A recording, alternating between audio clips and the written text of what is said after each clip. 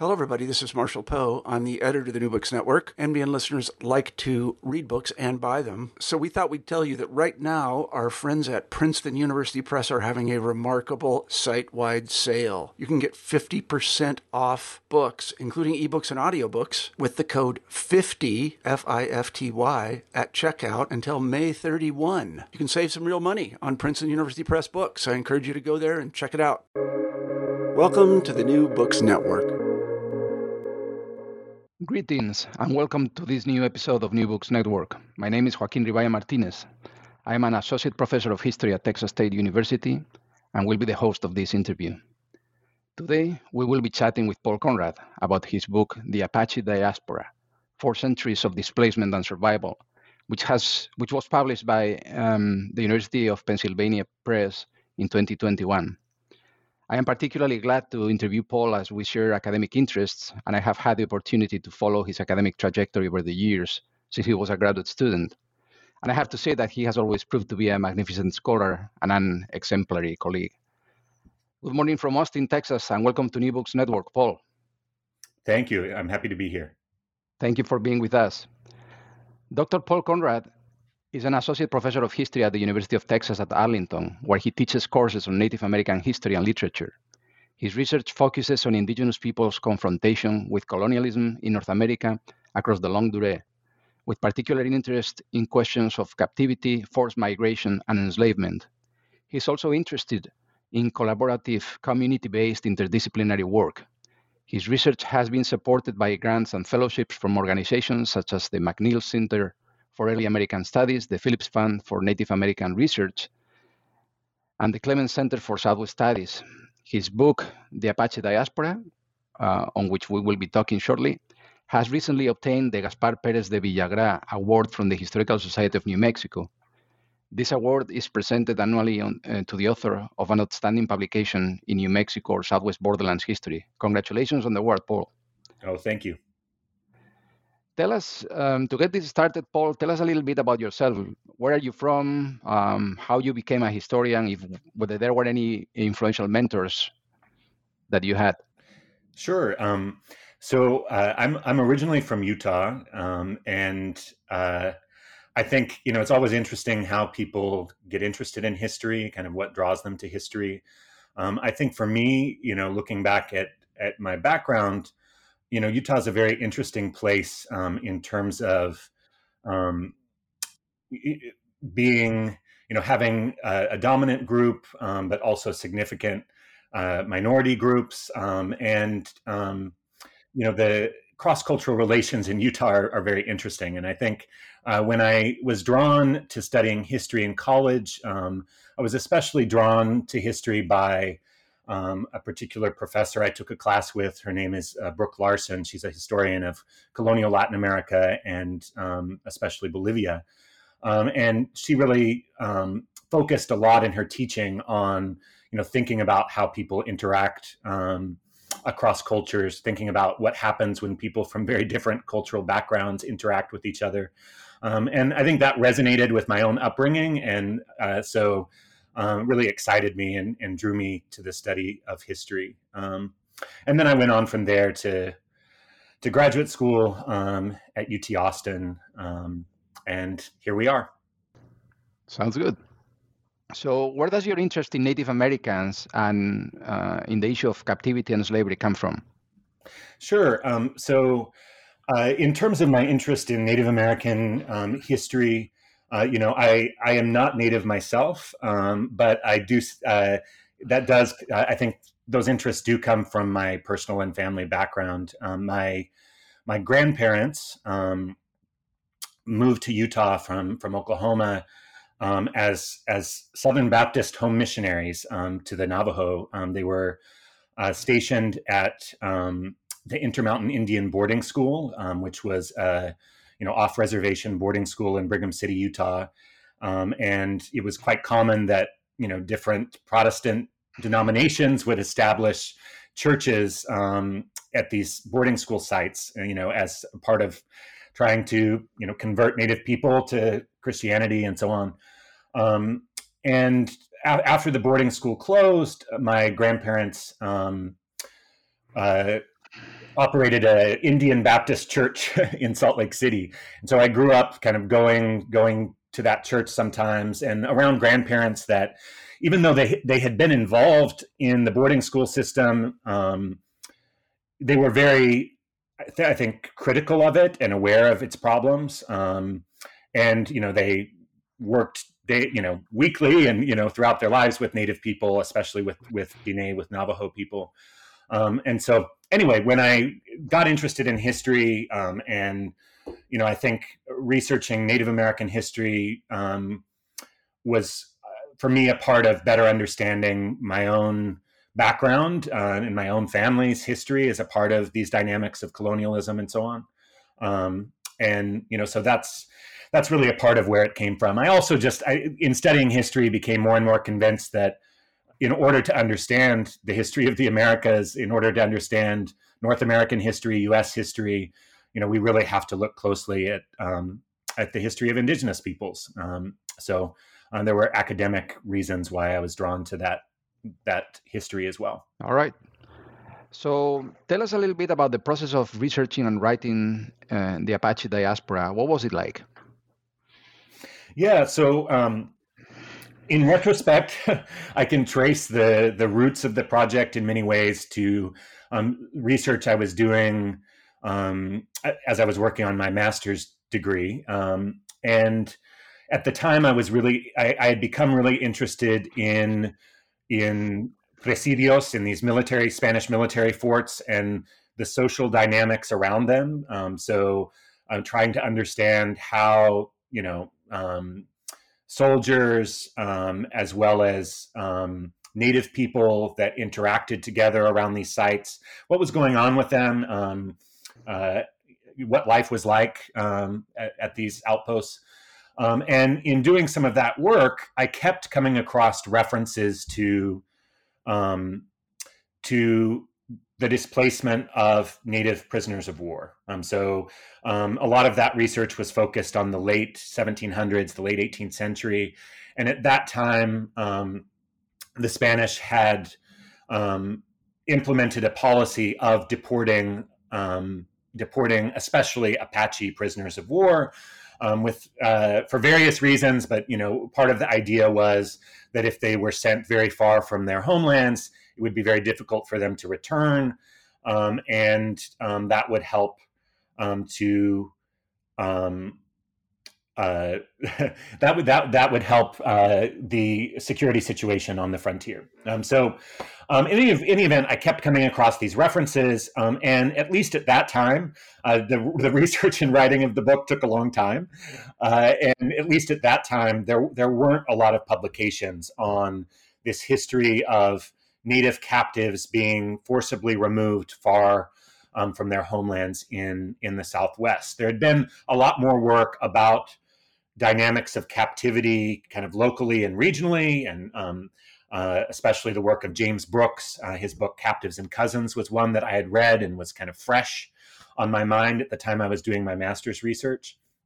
So in coming across these references in the archives to Native people being displaced, I realized as I was trying to come up with a dissertation topic that it seemed like there was something there, and that we needed to better understand what was happening with Native captivity, and especially with these long distance forced migrations that I could tell were going on, but that I didn't feel like I was finding really satisfying explanations for in the existing scholarship. Then you were asking about the process in general. So that's kind of the roots. I'll keep the explanation of the larger process more succinct. I wrote a dissertation looking at the forced migration of Native peoples out of the Southwest, especially Apache groups. In the dissertation, I focused primarily on the Spanish colonial period, it really ending in the early 1800s, 18 teens. And then eventually, after I finished the dissertation and got a job and was teaching and was trying to figure out what to do in terms of revising it into a book, I decided to extend the chronology forward and to deal with the Mexican and U.S. periods as well. And that involved a lot more research, especially in U.S. archives, to make sense of that part of the story. Mm-hmm. So, what type of methodology did you use, and what were the main sources that you utilized for your book? Yeah. So, in terms of my methodology or approach, one of the ideas that really guided me was in trying to follow people and their experiences to wherever they might lead me. So, when you're researching, these dynamics of forced migration, it can't work to just look at New Mexico or to just look at Nueva Vizcaya in northern New Spain, right? It really involved trying to figure out how I could trace these moving people and figure out where they ended up and what happened to them. And then to also think about not only the experiences of displaced people, but thinking about, okay, for their communities, for those that were not sent away, what did it mean to them to lose these relatives? What did it mean for them to repeatedly face these kinds of forced migrations and lose kin to forced migration, but also then try to adapt and resist these kinds of imperial forced migrations back at home. So that's in part, eventually, the word diaspora got used in the title, but really I think what I'm describing in terms of the methodology is a focus on diaspora in the sense of following displaced people and then also understanding kind of what their displacement meant for the regions and communities in which they were uprooted from. So to do that kind of work involved research in a lot of different archives. So I started with my first major research trip was to the National Archives in Mexico City, the AGN, and then I did work at different regional archives in Mexico. At the time, this involved some research trips that in the end, the work I did didn't end up in the book because they weren't fruitful. But as a part of trying to track people down, I had to go to some places where it ended up there wasn't any records of Native people having been sent there. But that's a part of the work of a historian, I think, is there's the moments where we find what we want, and then there's other moments in which we don't. Then I also did work in Spain, especially at the Archivo de Indias in Sevilla, and then at various archives, in the U.S. Southwest, northern Mexico, as well as the U.S. National Archives in Washington, D.C. The last thing I'll say quickly is that one of the most interesting kinds of sources that I found for the latter chapters of the book were unpublished autobiographical narratives that had been collected in the early 20th century by anthropologists who were doing this ethnographic work among Apache communities. That was a period in which in anthropology there was a lot of effort to try to salvage the cultures of Native people, with the belief at the time was that their real culture was vanishing. But as a part of that kind of work, anthropologists collected a lot of information, including narratives from Apache people about their experiences of being interned as prisoners of war by the United States. So I was able to use those narratives to really help me provide an Apache perspective on their confrontations with the United States in the late 1800s and early 1900s. Your book covers a wide chronological span and a vast territory. Why did you decide to adopt that framework? Yeah, so that's a good question. So I think it took me time to figure out that that's what the book was going to be. There were moments in time, especially earlier, where I thought, especially with the interests of getting something done, it could make sense to focus in on a particular period in which dynamics of captivity and forced migration were especially important. So, for example, there was a period when I thought about focusing on the late 1700s and early 1800s, and this period of Spanish deportations of Apache prisoners of war to the Caribbean, especially to Cuba. But in part because of publications that came out. So there was a book by Mark Santiago that came out about that period. I decided that my real contribution could be in looking at these dynamics across the long term. So it seemed like historians, scholars had examined particular moments in time. So they had considered the slave trade that took many Apache people into mining towns like Parral in northern New Spain in the 17th century. They had looked at that episode of Spanish deportations. They had looked at to some extent at Apache Mexican relations. They had looked at this period in which the U.S. forcibly removes Chiricahua Apaches to Florida and Alabama, and then to Fort Sill, Oklahoma. So kind of all of these individual episodes had been examined, but there hadn't been a book project that had really tried to make sense of them in their entirety. And so that's what I endeavored to do. And I think we can talk more about what emerged, in terms of what do we learn from looking across that long term. But in terms of just why I was motivated to do that, I think it was to try to create a more comprehensive picture of Apache groups and their relations with outsiders, in the context of colonialism. Mm-hmm. So before getting into the nuances of the book, can you briefly tell our audience who the Apaches from the title are and why you decided to use the lens of diaspora? Yeah, so that's a great question. Some listeners may not be aware of the fact that a lot of the tribal names that they're familiar with are what we call exonyms. They're names ascribed to groups by outsiders. And a lot of them mean things like enemy. So we should always think about, not only the tribal names we're familiar with that tend to be these ascriptions, but also then groups' names for themselves in their own language. So for Apache groups, the broadest term for themselves in their own language is this term Inde, which means, the people. And, Apache groups like some other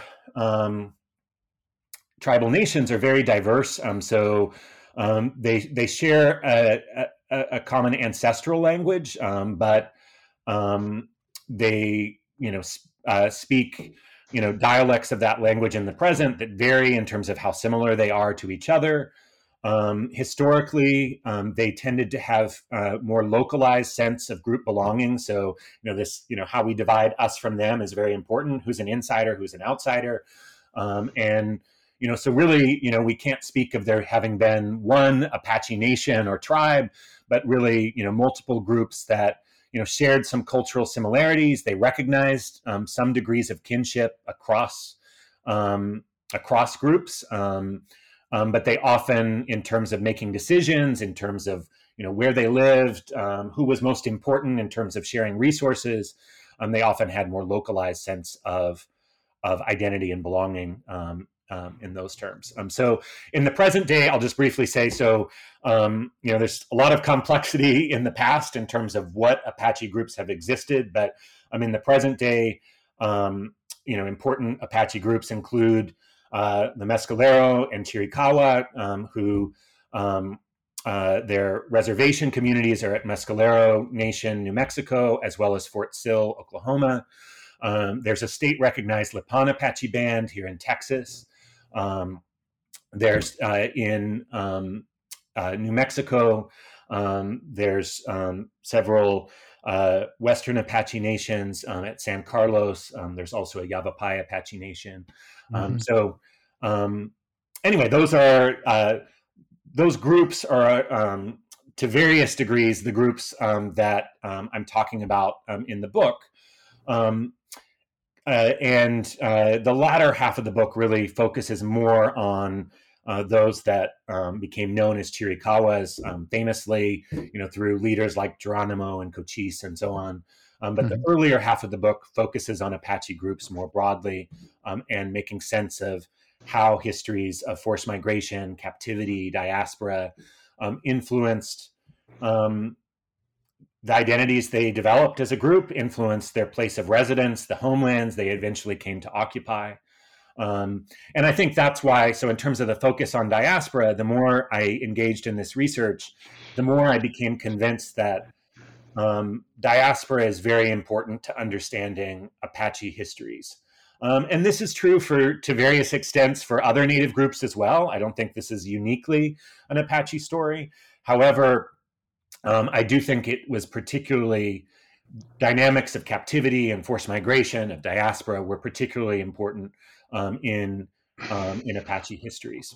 And so that's a lens, a history that I wanted to bring into the discussion to hopefully help, I think, us to better understand Apache peoples and their histories.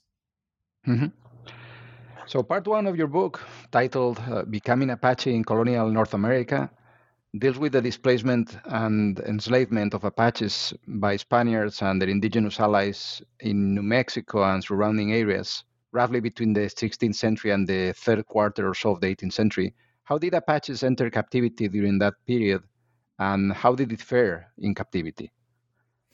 Yeah, that's a really interesting question, because I think one of the things that's interesting about that period, and part of what I'm tracing in that section of the book, is the various means through which Apache and other Native people enter into captivity. So you have certainly dynamics of slavery going on. So in New Mexico, there are both Native and Hispanic, peoples that are going out and taking Native captives, very much with the idea of either putting them to work in their own households, or taking them to other places where they can be sold at a profit. And this is a really interesting history that a lot of scholars in recent years have examined, and I think we've learned over the last 2 decades really how significant the enslavement of Native people was in the colonial Americas. So part of the way that Apache people, like other Native people, entered captivity was for these profit-driven slave trades. But also, there are moments in time, and especially looking forward into the 18th century, in which taking Apache people captive is not primarily taking place with labor and profit in mind, but rather for imperial agendas, particularly to improve security of colonial settlements, and essentially, to subjugate Native people. So by the later 18th century is that the only way to subjugate Apache people, which, by that time period, the Spanish, look to their history and say, across now several centuries, we haven't been able to do this. And really, the way to do this, if we're going to be successful, might be that we have to, remove Apache people from this landscape and send them somewhere else where we'll be more able to control them, in central New Spain, central colonial Mexico, or even further away to the Caribbean. And so these, what we could think of as kind of state-driven or, this state-driven captivities and forced migrations, deportations, I think can be a useful word of thinking about them. They also are a way in which Native people enter captivity. Now, one of the interesting dynamics, you ask, how did captives fare?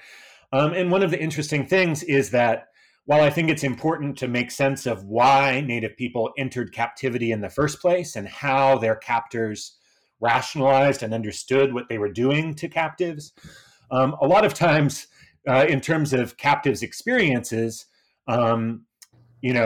they were quite similar. So whether they had been captured for the purposes of being sold at a profit, or they were captured by Spanish soldiers, under imperial policies of deportation, in the end, they often faced similar circumstances, which were they ended up in a particular household or in a particular kind of workplace setting in which they were forced to work, for years on end, usually without pay, though there are some cases in which, Apaches displaced from the Southwest were paid some wages.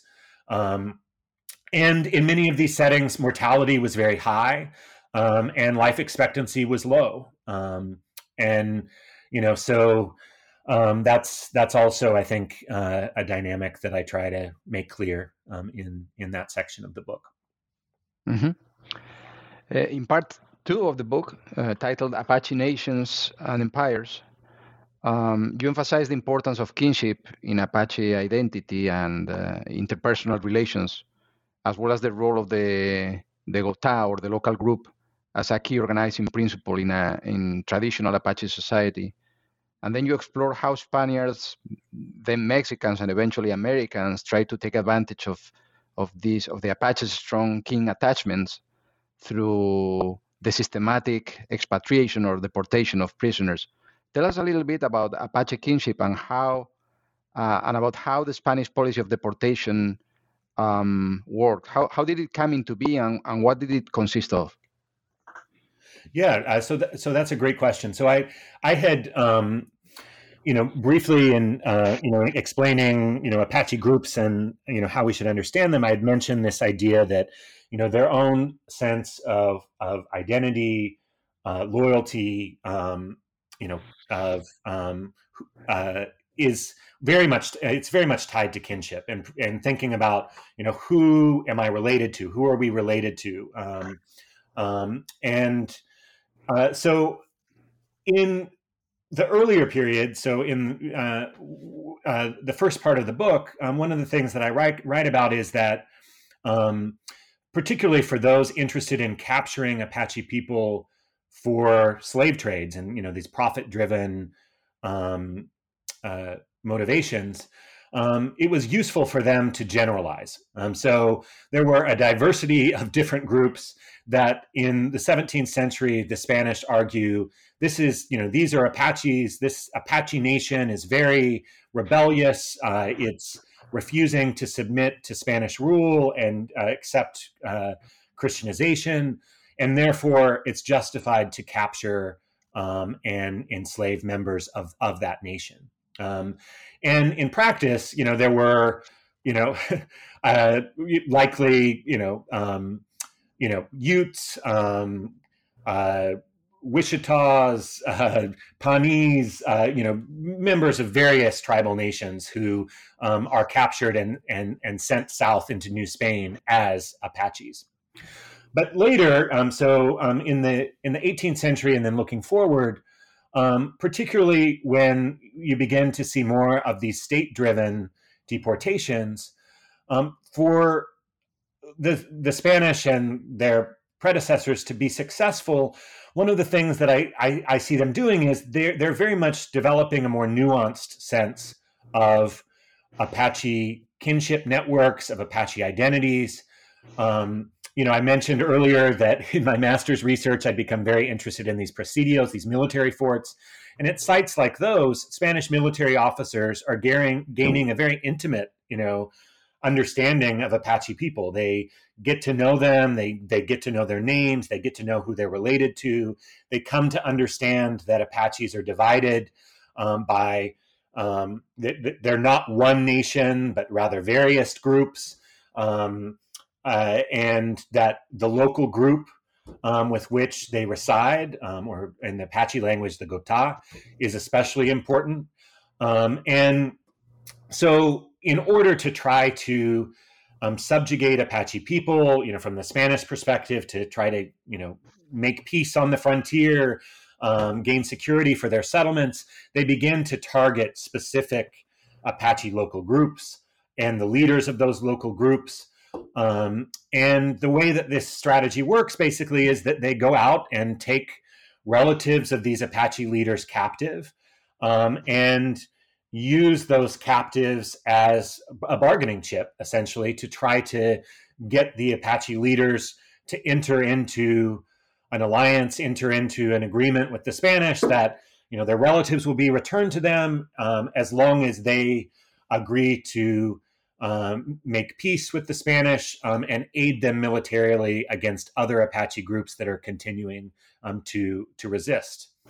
And, you know, in a way, I think this strategy is somewhat effective, you know, from the Spanish perspective, in that over the course of several decades, they are able to generate greater security for their settlements along the frontier as more and more Apache groups enter into these agreements, these alliances with the Spanish, and around these military forts.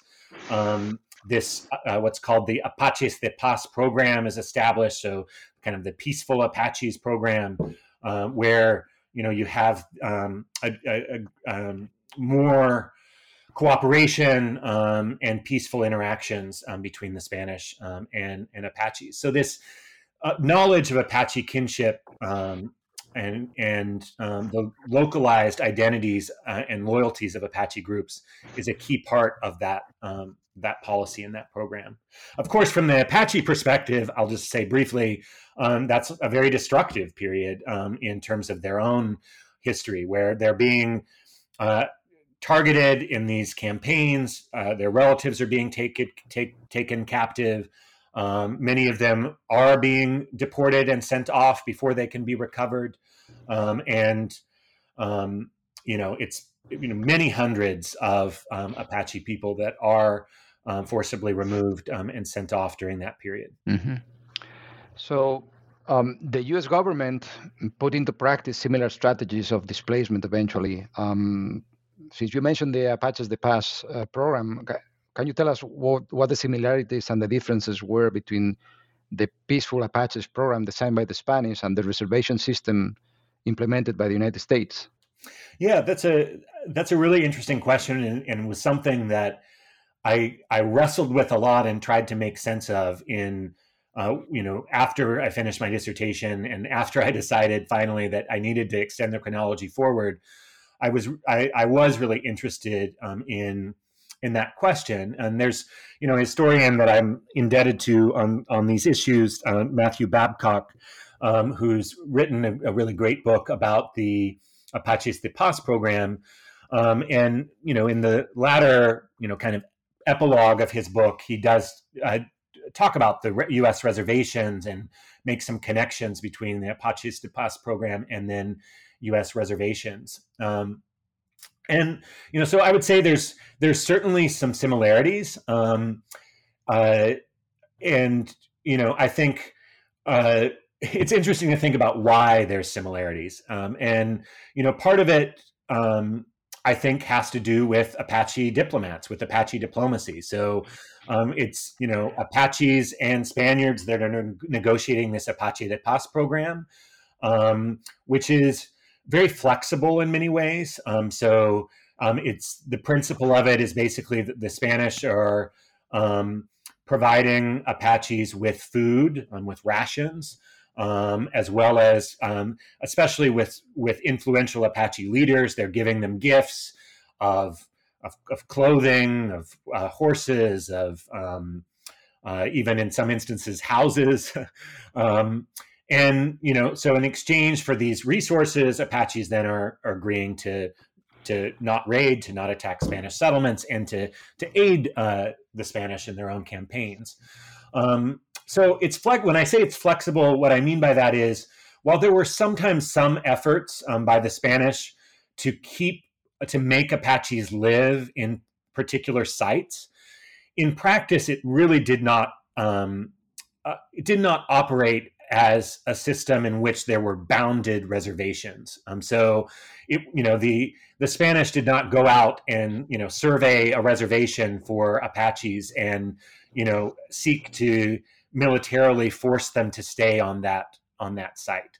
It was more of a kind of flexible relationship in which, as long as each side kept their end of the bargain, it worked well.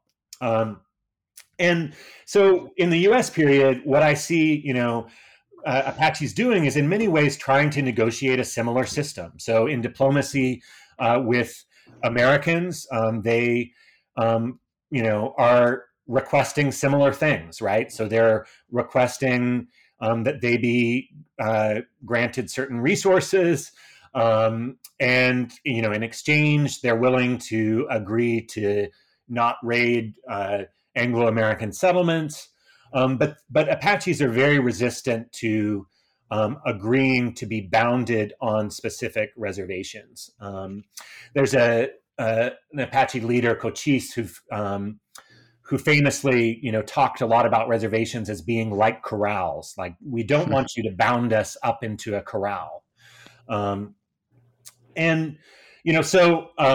that in mind, I think there's similarities in terms of what Apaches are trying to negotiate with each power, with Spain, then with Mexico, then with the United States. But I do see a difference with U.S.-run reservations in the earlier Apache de Paz program in terms of how much Anglo-Americans end up caring about borders. And to a greater extent than with the Apache de Paz program, Anglo-Americans do try to enforce reservation boundaries.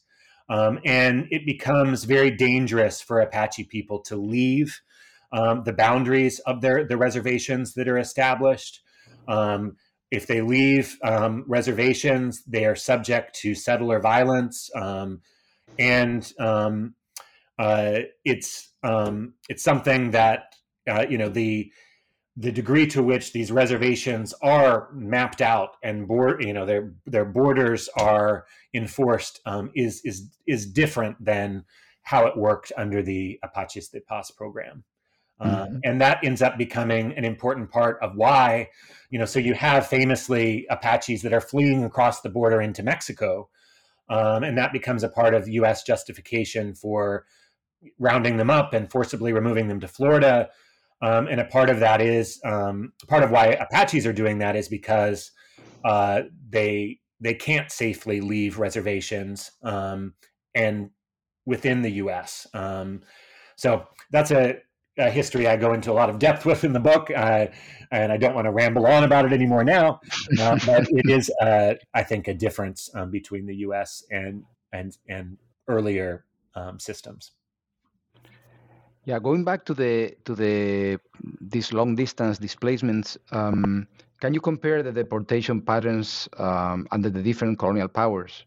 Was there any significant difference between them? Yeah, that's a great question. I think the argument that I make in the book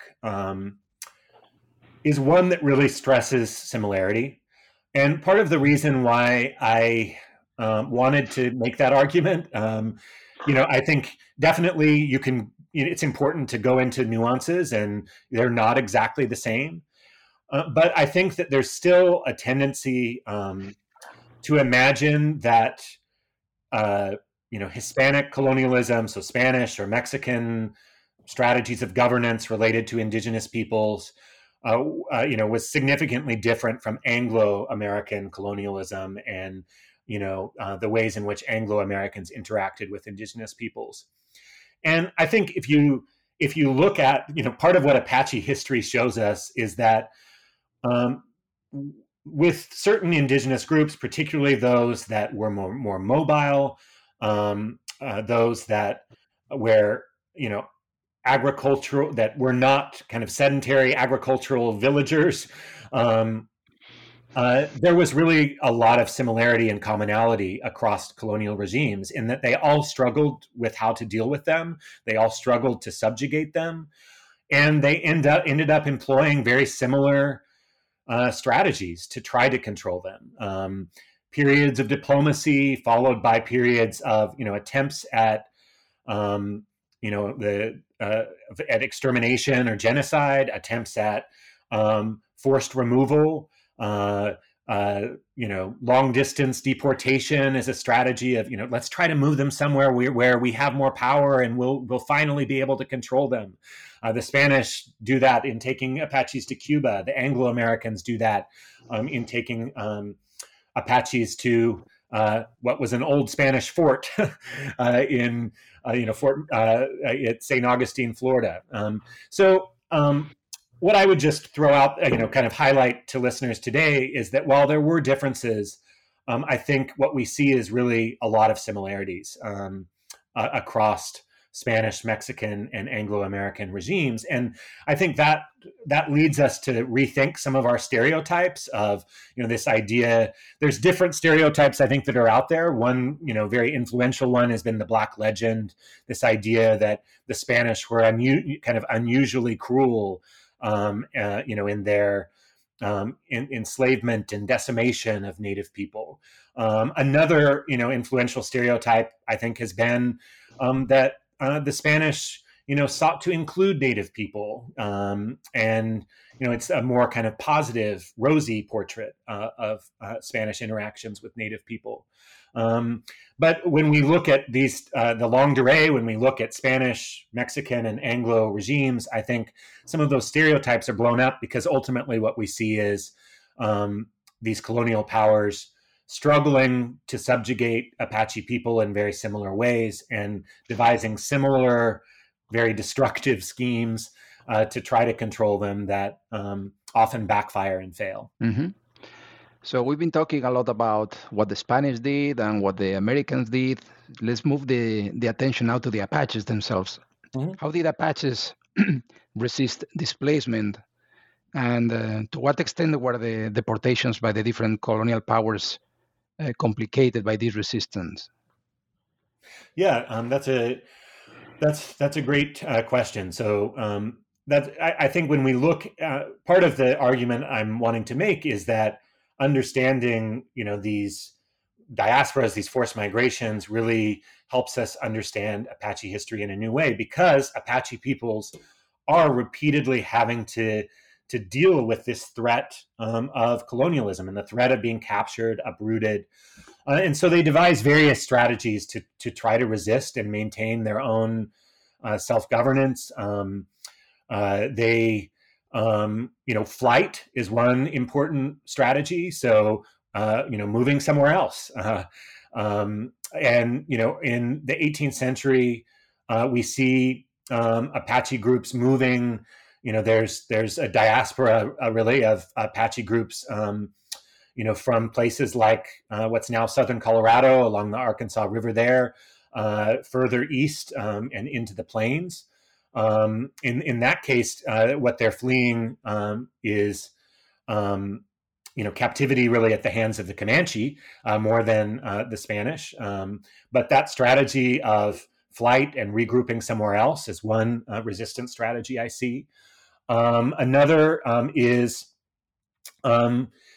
to participate in these dynamics of, these slave trades or forced migration campaigns. And that's a difficult history sometimes to talk about, but that's one strategy that Native people developed as a means of trying to prevent the capture of their own relatives, was, to keep their people safe by aiding the Spanish in capturing other groups that, they were not related to or viewed as their enemies. And so we see Apache groups participating in slave trades or forced migrations as well. One of the most important strategies of resistance that I see is diplomacy. So where Apaches are trying to negotiate the release of their kin. This is something, there's a long history. One of the most interesting sources that I came across were these lists that the Spanish or Mexicans or Americans created of the relatives that Apaches were demanding be returned to them. And so Apache diplomats are going to colonial leaders and saying, you've captured these relatives, we want them back. We know their names, we know where you've taken them. And in exchange, we will give you something. So in these diplomatic entrees, sometimes it was that they offered to return captives that they had taken, which also I think alludes to another strategy of resistance, right? If you're being taken captive, take the people that are taking you captive, and you might be able to use those captives as bargaining chips. Of course, the last thing that I'll mention is what Apaches are really most famous for, which is military resistance, right? And I think if we think about, particularly in the context of U.S. Apache relations, these famous Apache leaders like Mangas Coloradas or Cochise or Geronimo, they're complicated figures, some of them, in terms of what they were fighting for. But with some of them, what they were fighting for was an end to the capture and forced migration of their relatives, or trying to obtain the release or return of their relatives. So I think that's part of what I was trying to bring to understandings of Apache history is, particularly in the 19th century, there's been a lot of focus on their martial skill, their strategy, their military strategies. And I think if we look across the long term, part of the ways in which those skills were built were as a part of resisting the frequent forced migration of their relatives and seeking to gain the return of their relatives. So really we have to, I think, understand, those military strategies of the Apaches and their long experience of diaspora and forced migration as being interconnected. So, Paul, to what extent do you think the Apache story, this longue durée story of deportations, so these stories that you tell in your book, are they unique to the Apache, or to what extent do you think they reflect broader patterns in indigenous history? Yeah, so I think that they definitely reflect broader patterns. There's there's a phrase that I think I've heard quite a bit among Native people, that every tribe had its trail of tears. And, I think that that's true. If you look at most any tribal group, there's some period in their history in which they faced a forced migration of some kind. So I think that Apache history illustrates that broader pattern. I think also the more we research dynamics of captivity and slavery and so on in the Americas broadly, so not just North America, but South America as well, we see more and more when we look at the evidence, that these kinds of patterns were very common.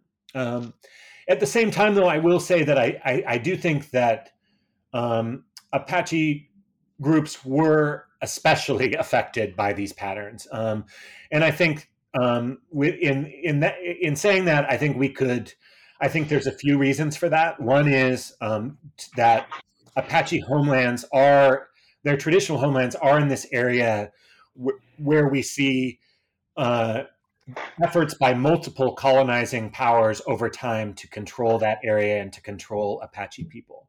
And so part of why, looking across centuries, Apaches face this over and over again is because they're dealing with the Spanish, then they're dealing with Mexico, they're dealing with, other powers like the Comanche or the French even, or, they're dealing with then the U.S. And so the territories in which Apaches, called home were territories in which multiple colonizing or imperial powers were trying to control them over time. I think the other factor, which I had mentioned before, is also relevant in that Apache groups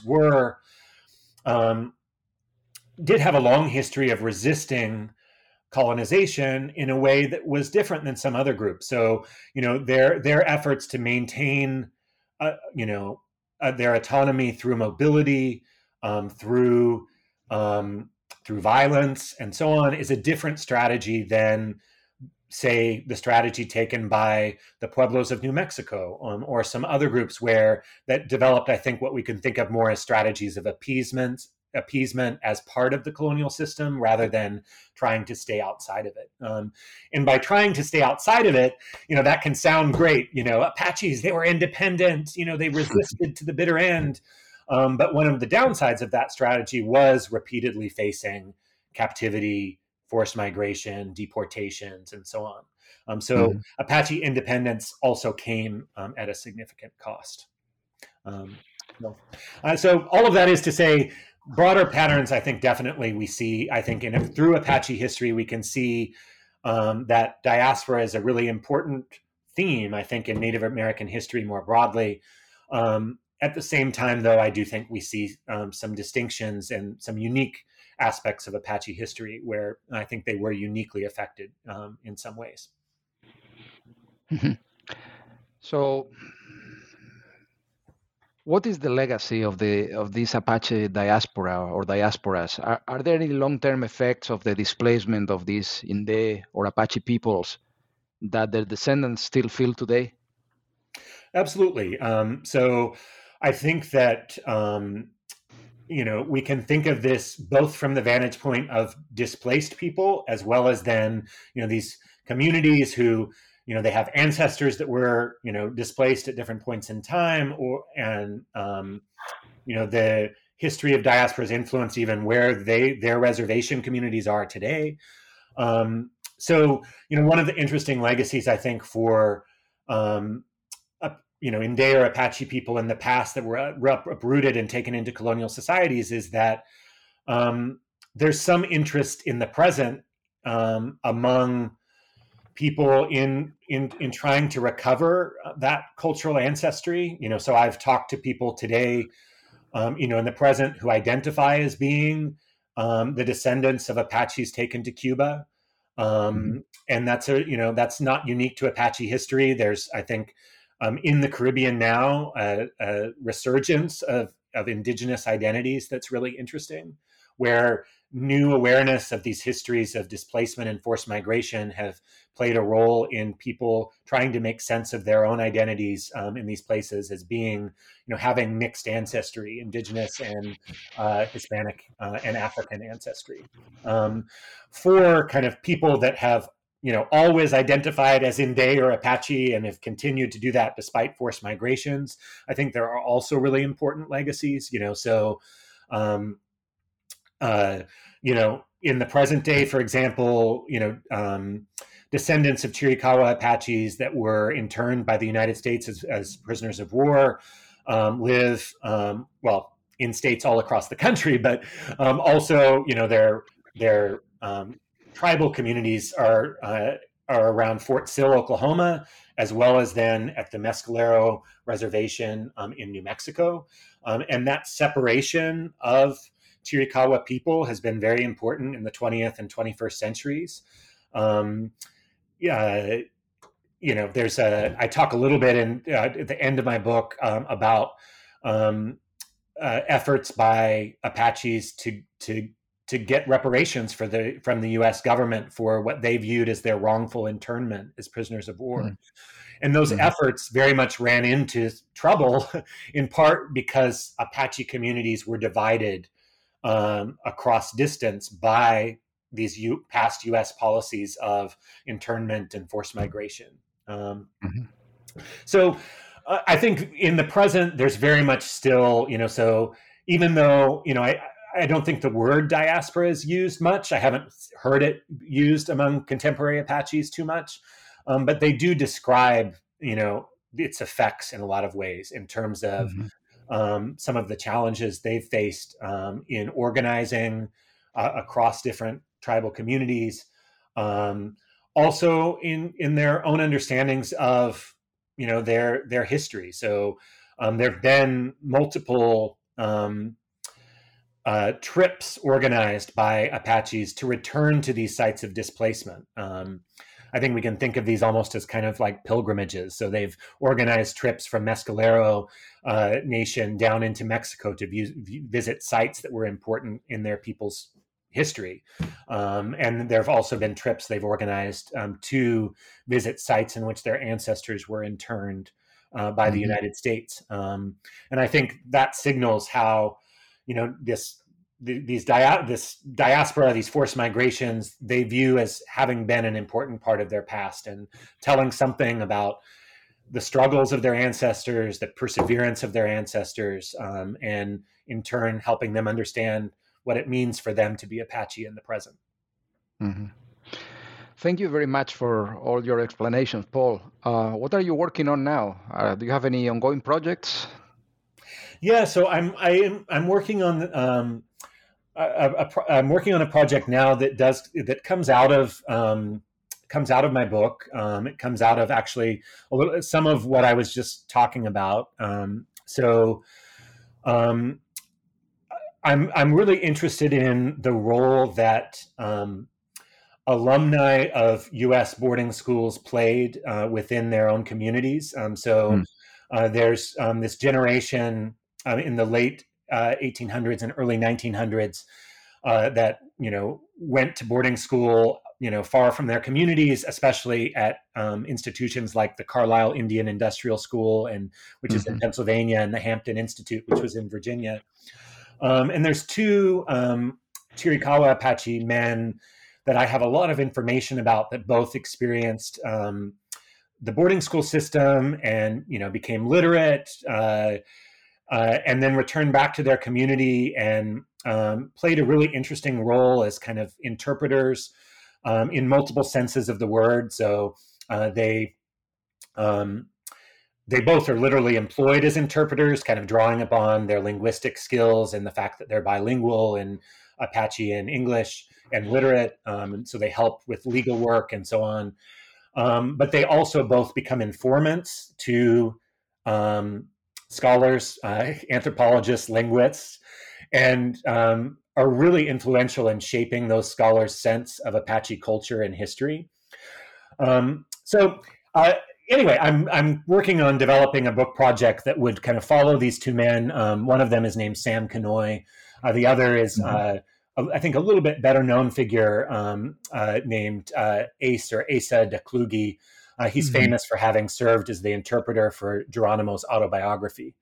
Right. So I'm interested in following these two men as a way of thinking about Apache history in the 20th century and the role of boarding school alumni within their communities, and also in shaping understandings of their community to outsiders, especially through their role as informants to anthropologists and scholars. So that's what's next. We'll see. Sounds like a terrific project, and actually one in which you will be able to use many more sources produced by the natives themselves, right? Yes. So part of it, I think, will be, part of it is that there's a lot of sources from these individuals in terms of correspondence and so on. I'm also hoping to, have more perspective from their descendants as well. That's always an interesting, I've begun those conversations. It's always interesting what we as scholars might think is important versus what community members think is important. So initially there's been a little bit less excitement about,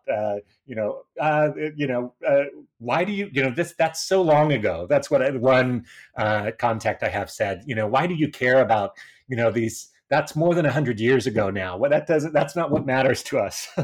So we'll see. But yes, there's a lot of part of the appeal is, being able to write about people where we have a lot of information in their own words and from their own point of view. All right, Paul.